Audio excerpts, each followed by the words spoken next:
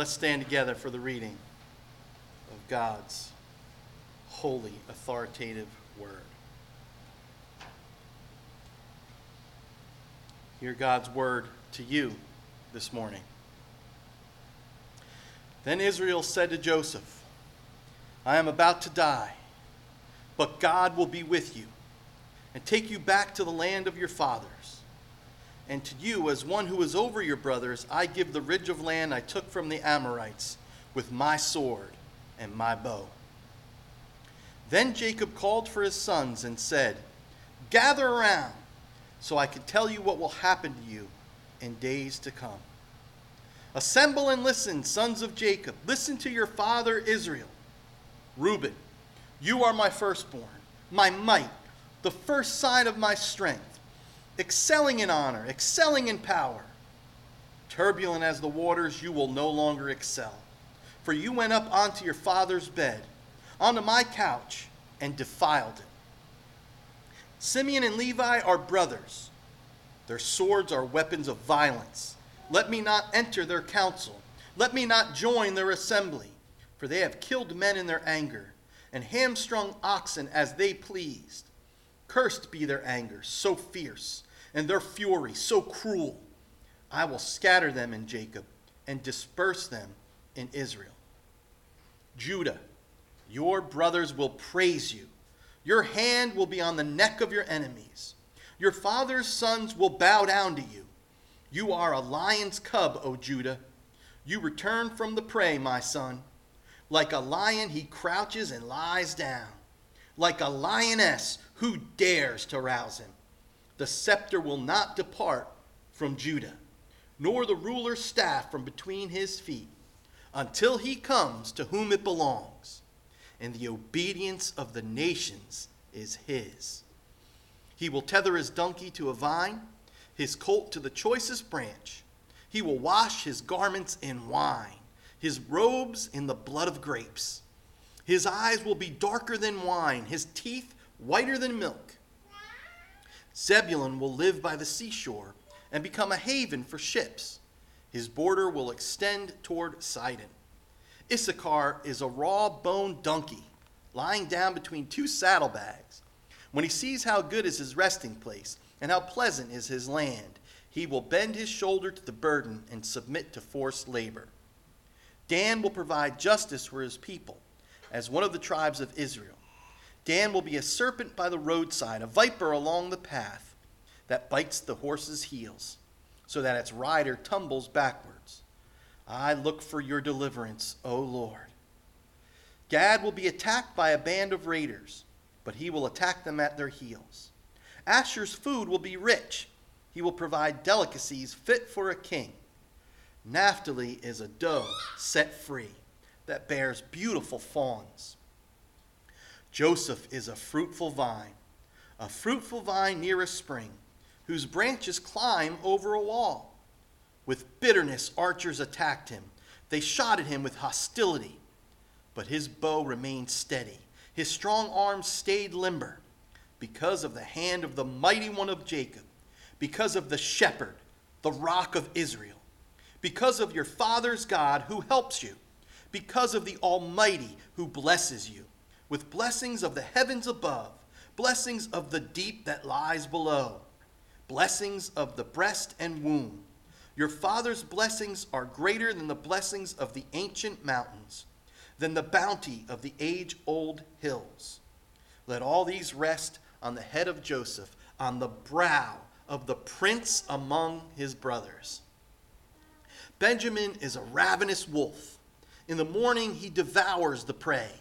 In the evening he divides the plunder. All these are the 12 tribes of Israel.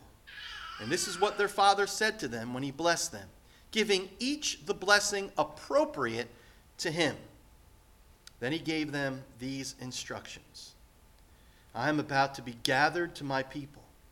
Bury me with my fathers in the cave in the field of Ephron the Hittite, the cave in the field of Machpelah near Mamre in Canaan, which Abraham bought as a burial place from Ephron the Hittite, along with the field.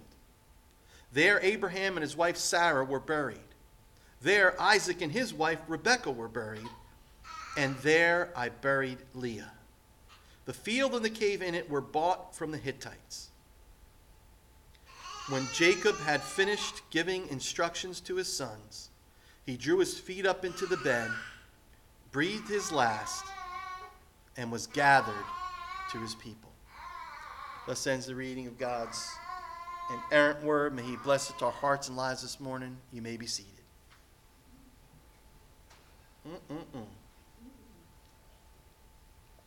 Now this morning I'm going to go verse. No, I'm only kidding. I'm not going to go verse by verse.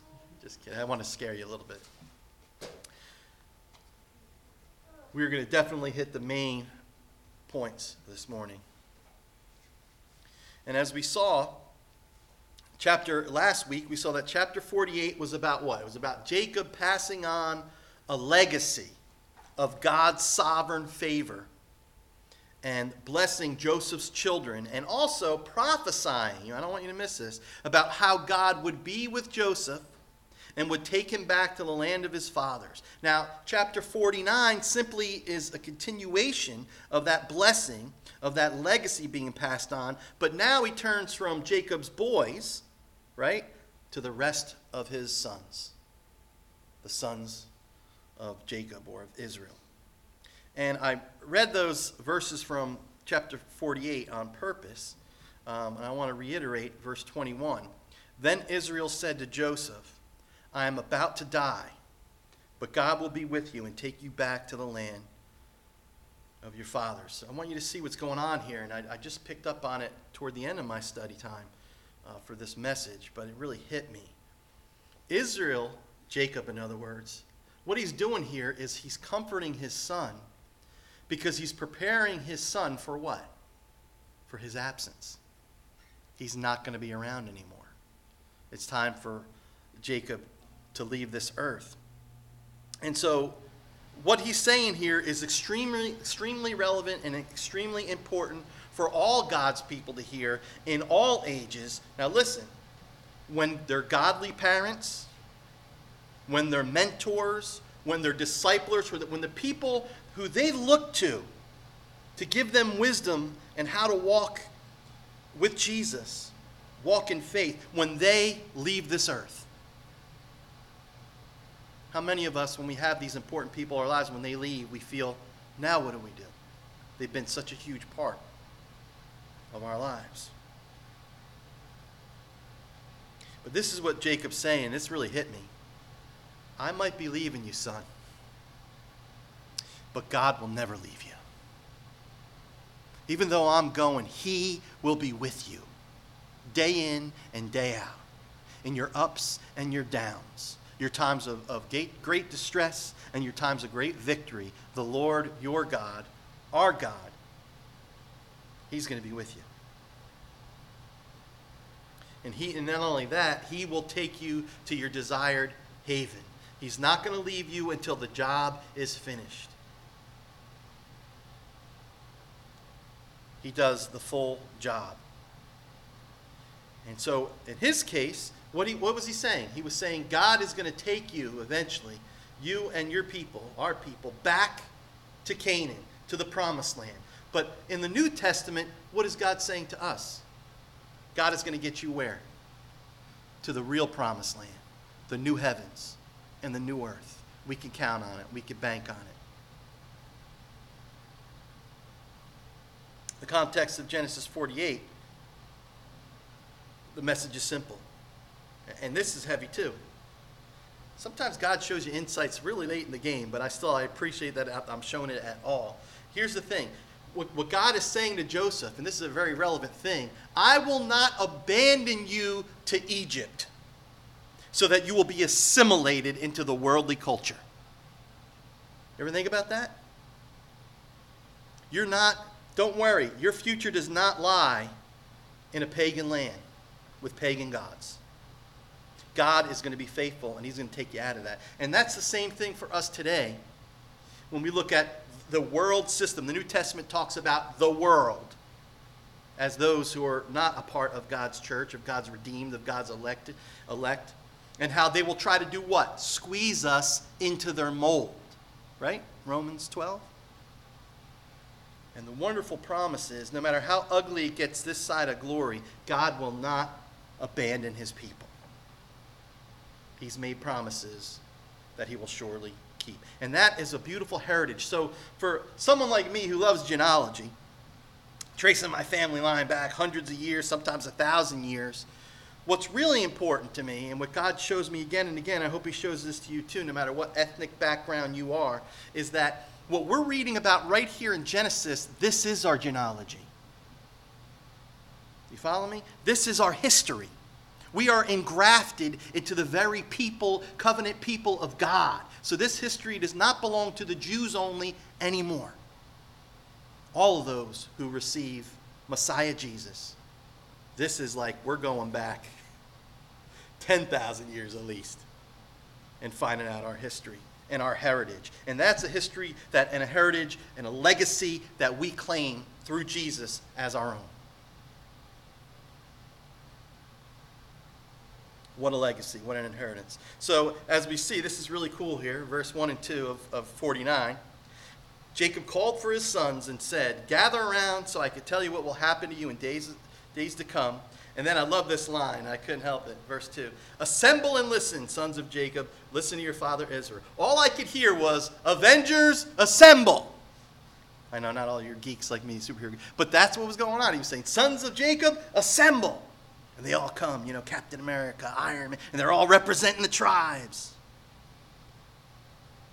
And we're going to see this. As Jacob blesses his sons in regards to their future, this is hard to swallow, but Reuben and Simeon are done.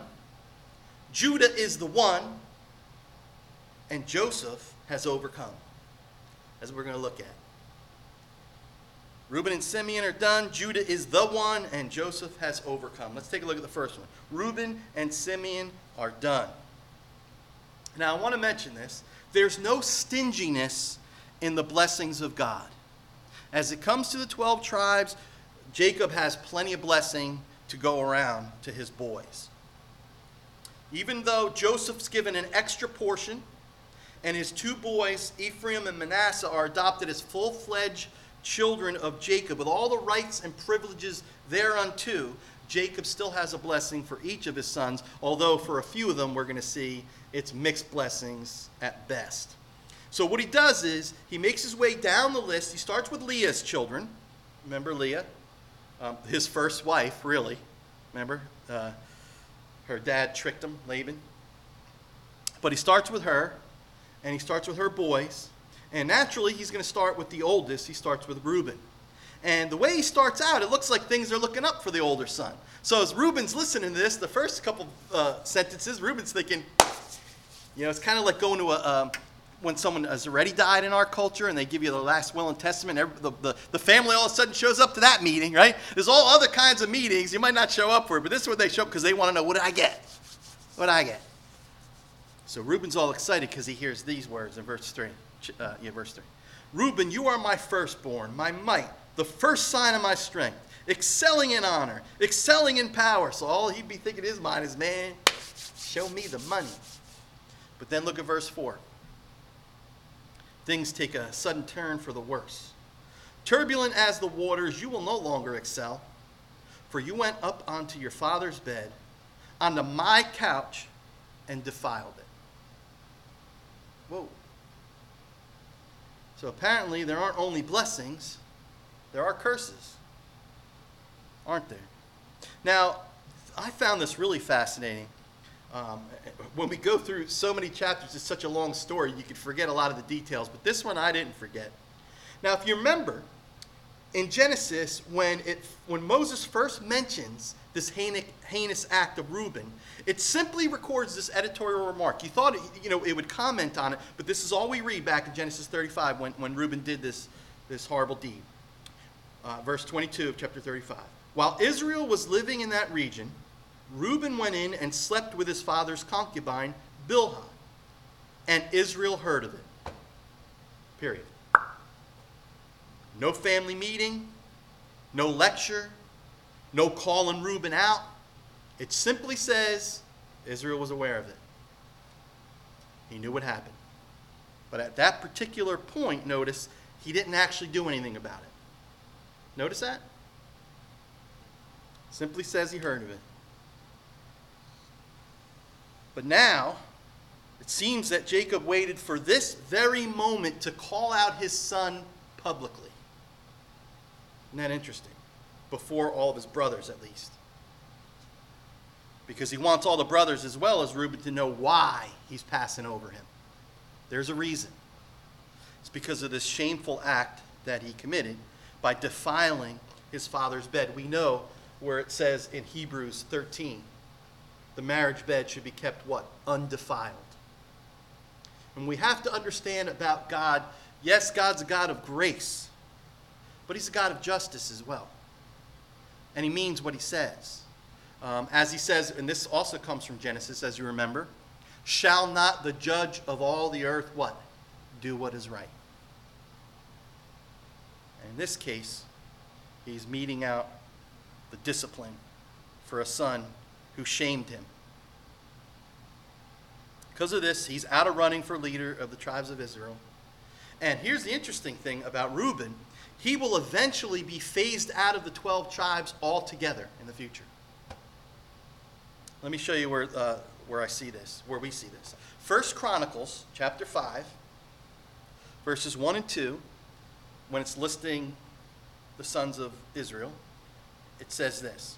The sons of Reuben, the firstborn of Israel, and then it has in parentheses, he was the firstborn, but when he defiled his father's marriage bed, his rights as firstborn were given to the sons of Joseph, son of Israel.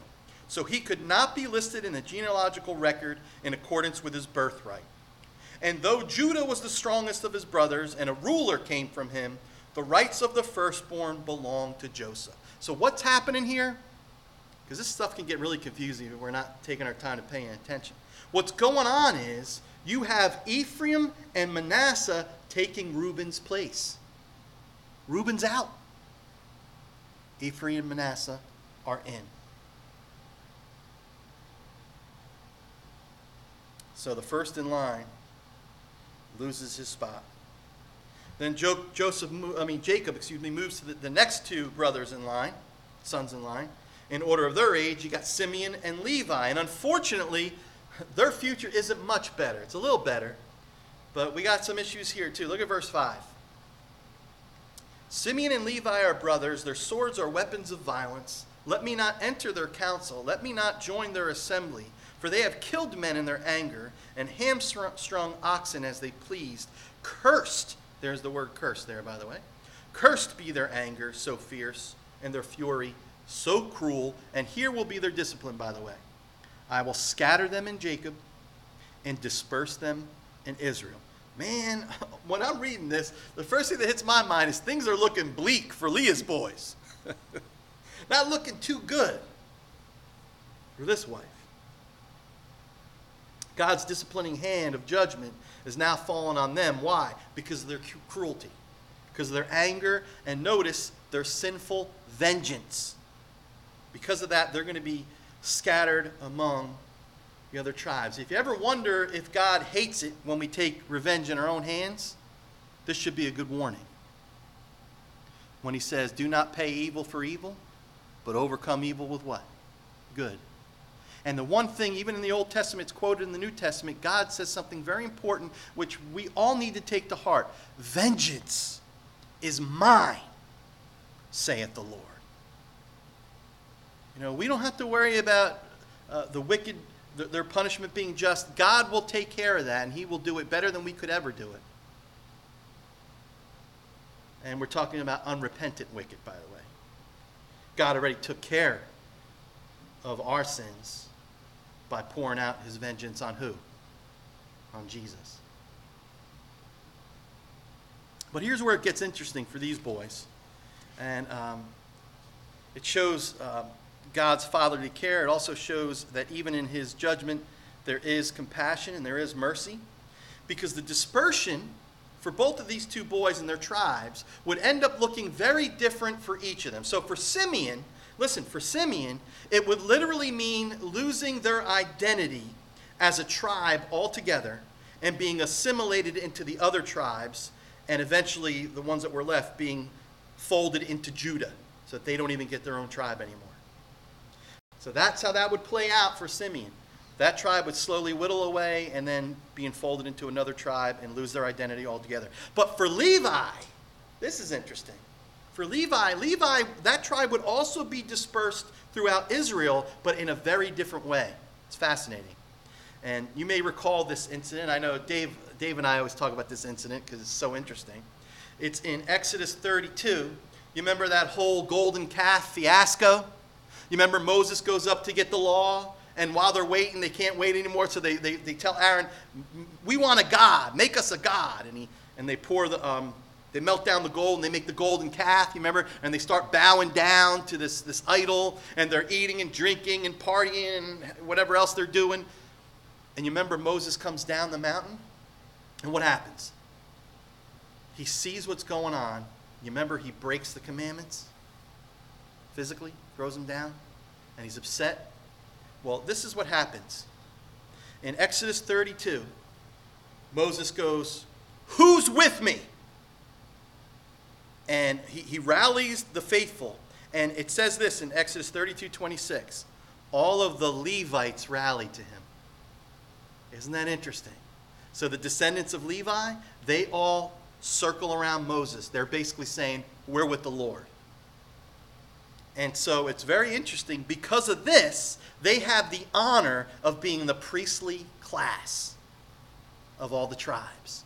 So because of the priestly class, they don't get a land of their own.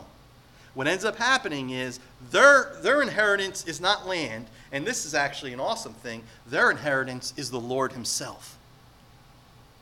Isn't that awesome? I don't know about you, but I would hope that in my last days, when it's time for me to go, that God would be able to say, your inheritance is me, because you stood true to my name by my grace, because you rallied behind my word and my gospel. That's exactly what Levi's tribe did. They said, we were with the Lord. So they get dispersed, but in a good way, whereas opposed to Simeon's is not so good.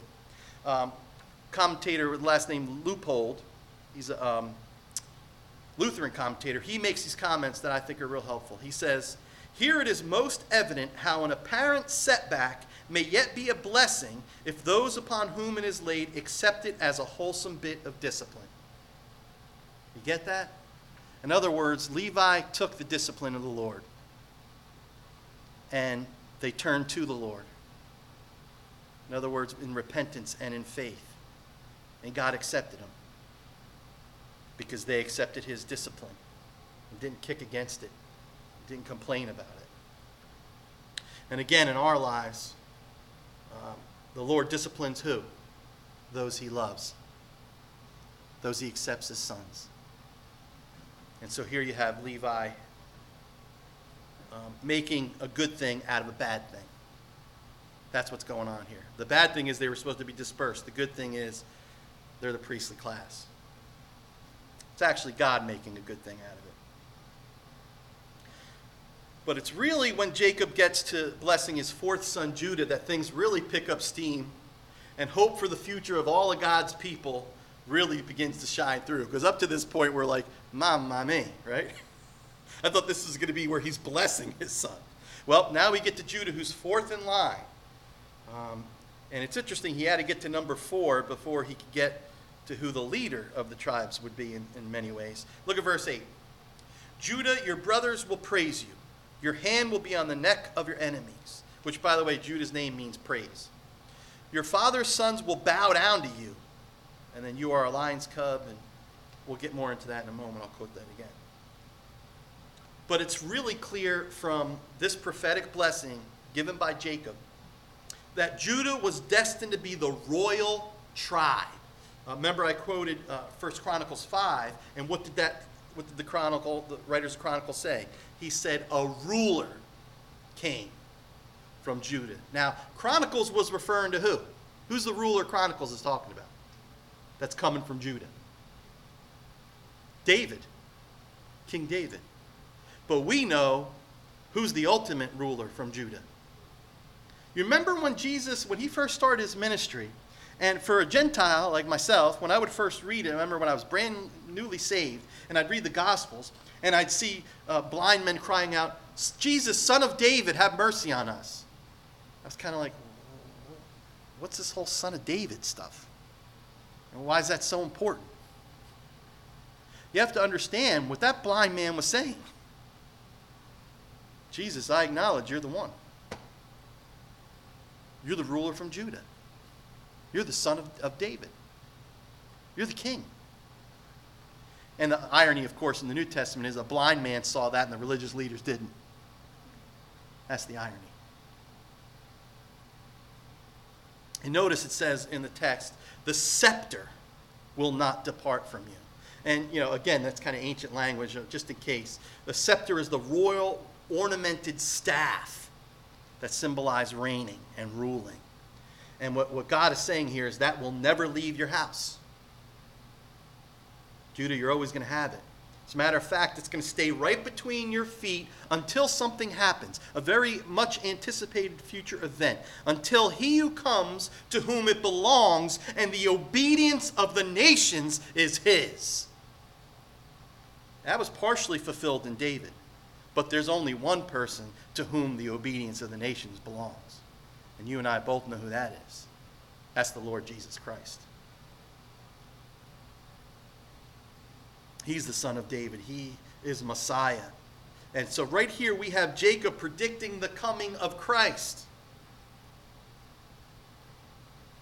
And what I think is interesting is way back here in Genesis, it's so important for us to see this, we see Messiah's rule will not just be for Israel only. It's all over the place. All the nations, people from every tribe, tongue, nation will fall at his feet and worship him in adoration and in the obedience of faith. That's what's going on here. Now, so when you read the Gospels, you have new eyes when you know the Old Testament scriptures. So when you see the Magi coming from the east, when Jesus is only 2 years old, and it literally says they bowed down and worshiped him, we know what's going on there. We know it's beginning to be fulfilled, isn't it?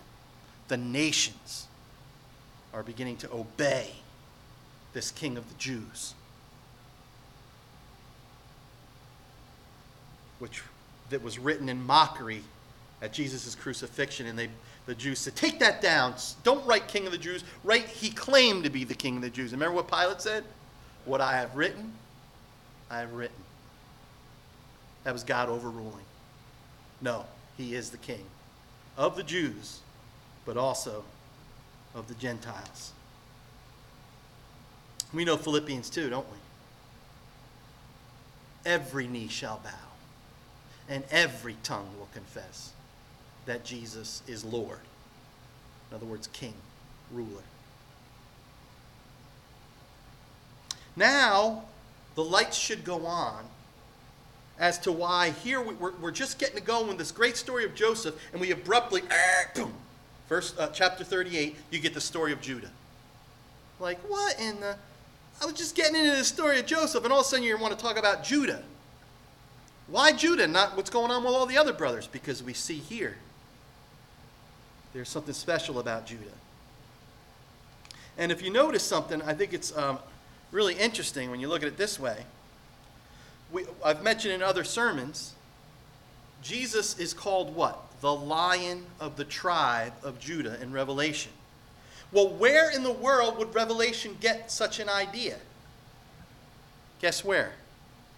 This passage in Genesis, going way back to the beginning. Because notice in our passage, Judah's likened to what? A lion cub. Did you notice it? A lion crouching down. It's the second one. And what's the third one? A lioness. It's right here in this passage. He is the Lion of the tribe of the Judah. Why is this of Judah? Why is this so important? Because what you have to understand, people will say, you're reading into the text. You understand this? People will say, this doesn't mean Jesus. And what we need to see is that's how the New Testament understood it. And the New Testament is written what? Under the inspiration of the Holy Spirit. So that's God's God-breathed interpretation of the passage that is right before us. And what's really incredible, just a couple more words on Judah. What's really incredible is Judah is in the genealogy of Jesus. You know that? When it starts listing the genealogy? Now, what's so incredible about that? Judah was a mess. Judah was not some superhero that never made a mistake. Judah wasn't even Joseph. You know, you look at Joseph's life, you're like, well, I might see why God might pick Joseph.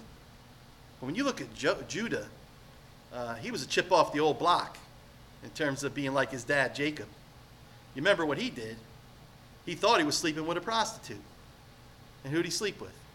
His daughter-in-law. You remember that whole incident? And yet here is the wonderful thing about why he's in the genealogy. Martin Luther, I got a quote from him. He puts it this way. Judah too was not without sin, for he had committed incest with his daughter-in-law. But he had also showed mercy to Joseph and respect for his father. Nevertheless, in the case of Judah, God exemplified the fundamental scriptural principle that his blessings flow from love and mercy and not from any person's merit. Now, why is that so important? Again, it's important to see this because this isn't Ephesians. You with me? This is the book of Genesis. This is way back at the beginning. And what does it tell us? It tells us that salvation and God's favor is an unmerited gift of his grace. And so later when people wrap around, misunderstand the law and try to use the law as a way to work your way up to heaven, that's wrong-minded already, even for its day, because it's going against what? The teaching of Genesis, which clearly teaches grace and grace alone in terms of salvation. Now the problem is how quickly, again and again, the church and us as individuals, we fall back into this merit-based religion, don't we? We get into this, well, maybe my good deeds will outweigh my bad deeds. We get in this whole idea that if I do enough, God will love me more, not recognizing that if we're truly in Christ by faith, there's nothing we could do to make God love us more. And there's nothing we could do that would make him love us less. That's what grace is.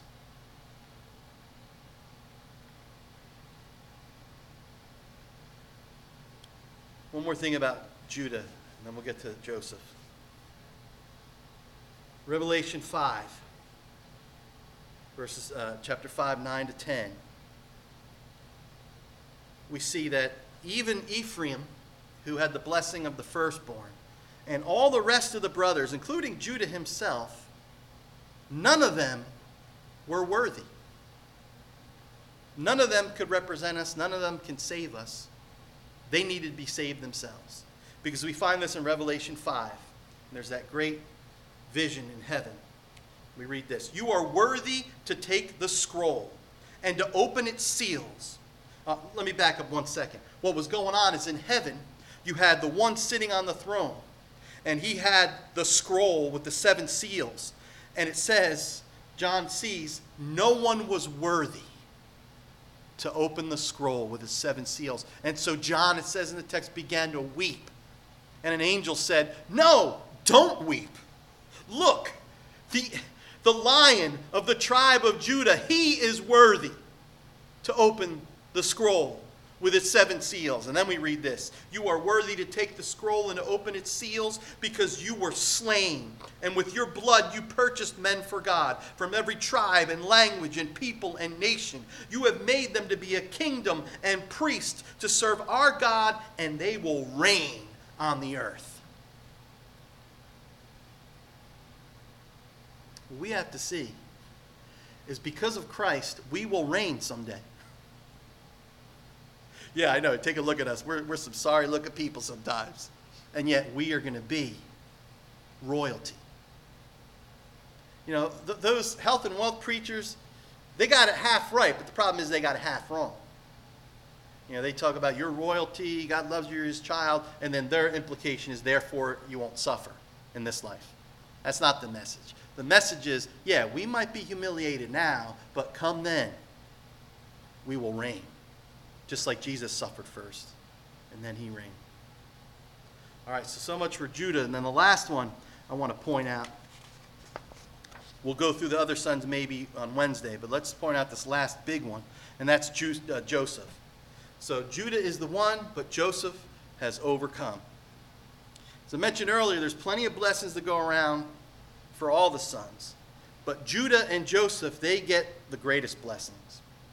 And if Judah would get the blessing of being in the royal line, Joseph would receive the blessing of the firstborn. Now, I know there's a lot of history here, but we really got to hear this. What's interesting is later on, Israel would be split into two groups. You'd have the northern tribes and the southern tribes. The northern tribe would be called by one name. Do you know what that name is? Ephraim. Ephraim would be referred to as all the northern tribes. The southern tribes, which was Judah and Benjamin, they would be just referred to as what? Judah. So the two who get the greatest blessings, that's what it ends up being split into. Ephraim and Judah. Interesting, isn't it? I thought it was. That's why so much time is already spent here on these two brothers. Now, what Jacob does here, he includes a summary of how God has blessed Joseph so far. And then he says how God, notice the way he refers to God, the mighty one of Jacob, the shepherd, the rock of Israel, would bless him in the future. So we got to pick up what's going on here. So you got Jacob, an old man, on his deathbed, literally. He's only minutes away from death now. Remember we were talking about how long he was dying? Well, now we can pay attention because he's only got a couple minutes left, basically. And we see he recounts how God has been good to Joseph. Because look at the language he uses. How in bitterness the archers attacked him, shooting at him with hostility. And notice, despite his dire situation, this is an incredible thing, Joseph's bow remained steady and his strong arms stayed limber. Now listen. Think about Joseph for a moment. We're almost done with our whole study of Genesis. We have one more message, and that'll be next week. But think about Joseph. He barely escaped with his life. You remember that? They were going to kill him. Then he was thrown into an empty well. Then he was sold into slavery. Then he was falsely accused. Then he was thrown into prison. Are you with me yet? Then he was forgotten when the guy said he was going to remember him. 2 more years to rot in prison. Devastating blow after blow. Yet his life is a testament to what? When you think of Joseph, all you should be thinking of is these 3 things: faith, hope, and love. I mean, sometimes you wonder, Lord, you call us to live by faith, hope, and love, but I don't know how it's possible. Well, look at someone like Joseph, who's a sinner like you and me, and you see that it can be done. That should be an encouragement, not a discouragement. That it's not all in vain. He's truly a remarkable man of God. And when you think about it, all I can think about is 2 other men in the Old Testament that are like him at all. And you know who the first one is? Job. Remember Job? No one like him on all the earth in his day? And who's the other one? Anybody know in the Old Testament? When you look at his life, you say, man, I don't see one sin in this guy. I know he's a sinner, but I didn't see any. Daniel. You got Daniel, you got Job, and you got Joseph. Now, I want to mention that, not to glorify them. What I want you to see here is Jacob reveals the secret of Joseph's success. You know what it is? Because of the hand of the mighty one of Jacob. Because of the shepherd, the rock of Israel. Because of your father's God who helps you. Because of the Almighty who blesses you. So what was the secret? We read it 1,000,000 times when we read Joseph's life. God was with him. So what should we be praying for fervently? What should we be seeking in our own lives? The ultimate blessing we should be asking for. Yes, God wants us to pour our hearts out to him, but one of the ultimate blessings we should be praying for is that we would stay true to our Lord and Savior no matter what we face in this life. That's blessing, isn't it? You know you're blessed when, as hard as life is, as how many setbacks you have, as much as there's much sadness and sorrow, you still believe. There's an old saying from Philip Brooks. He said this, "Oh, do not pray for easy lives. Pray to be stronger men. Do not pray for tasks equal to your powers. Pray for powers equal to your tasks." Ain't that the truth? And Jacob looks back on how God's already blessed Joseph in the past. And then that's the very blessing he gives to his children and the tribes that will bear their names, like Ephraim, and then Manasseh after that. Now you can read about the blessing he gives for yourselves in your spare time, but our time's coming to the end here, so I want to jump to the end of the passage. I'm going to close now. When Jacob's done blessing his sons, he gives his last instructions about where to bury him in Canaan, with his grandpa, his grandma, his mom, his dad, and Leah, his first wife. And then Jacob's story in this life ends with these words. We've been tracking with Jacob for quite a long while. Look at verse 33. When Jacob had finished giving instructions to his sons, he drew his feet up into the bed, breathed his last, and was gathered to his people. Now that's a beautiful way of putting it. He was gathered to his people. Notice it's not referring to his burial with his relatives, because that didn't happen yet. That's going to happen next chapter. So when it says he's gathered with his people, what does that mean? It's talking about the celestial shore. It's talking about heaven. It's talking about he is meeting with who? Abraham and Isaac and Leah and Rachel and Rebekah. How do we know this? You remember when the Sadducees thought they were going to trick Jesus about the resurrection? They asked him a question about the law to try to make the resurrection look silly. And they only believed in the first 5 books of Moses. So Jesus said, "You are ignorant of the scriptures." Does not God say, "I am the God of" who? Abraham, Isaac, and Jacob. And you remember what Jesus says? He is the God of the living, not the dead.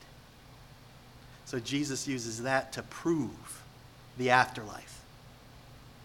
Isn't that awesome? What a beautiful thing. He pulls his feet up, he breathes his last breath, and he's gathered with his people in the presence of the Lord. How often I've done funerals, and you hear that saying that it doesn't matter who died, they're in a better place. Well, brothers and sisters, that's not always true. But it's wonderful that for God's people, it is 100% true. That if we are in Christ, when we breathe our last,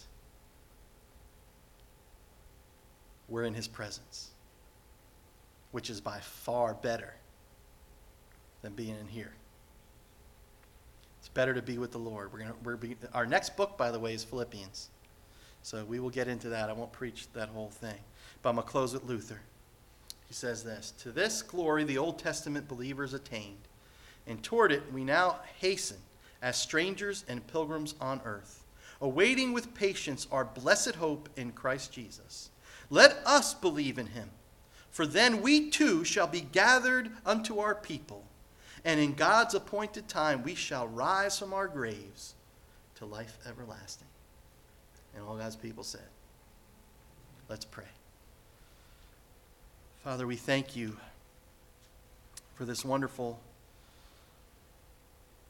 last will and testament of our dear brother Jacob, whom you loved.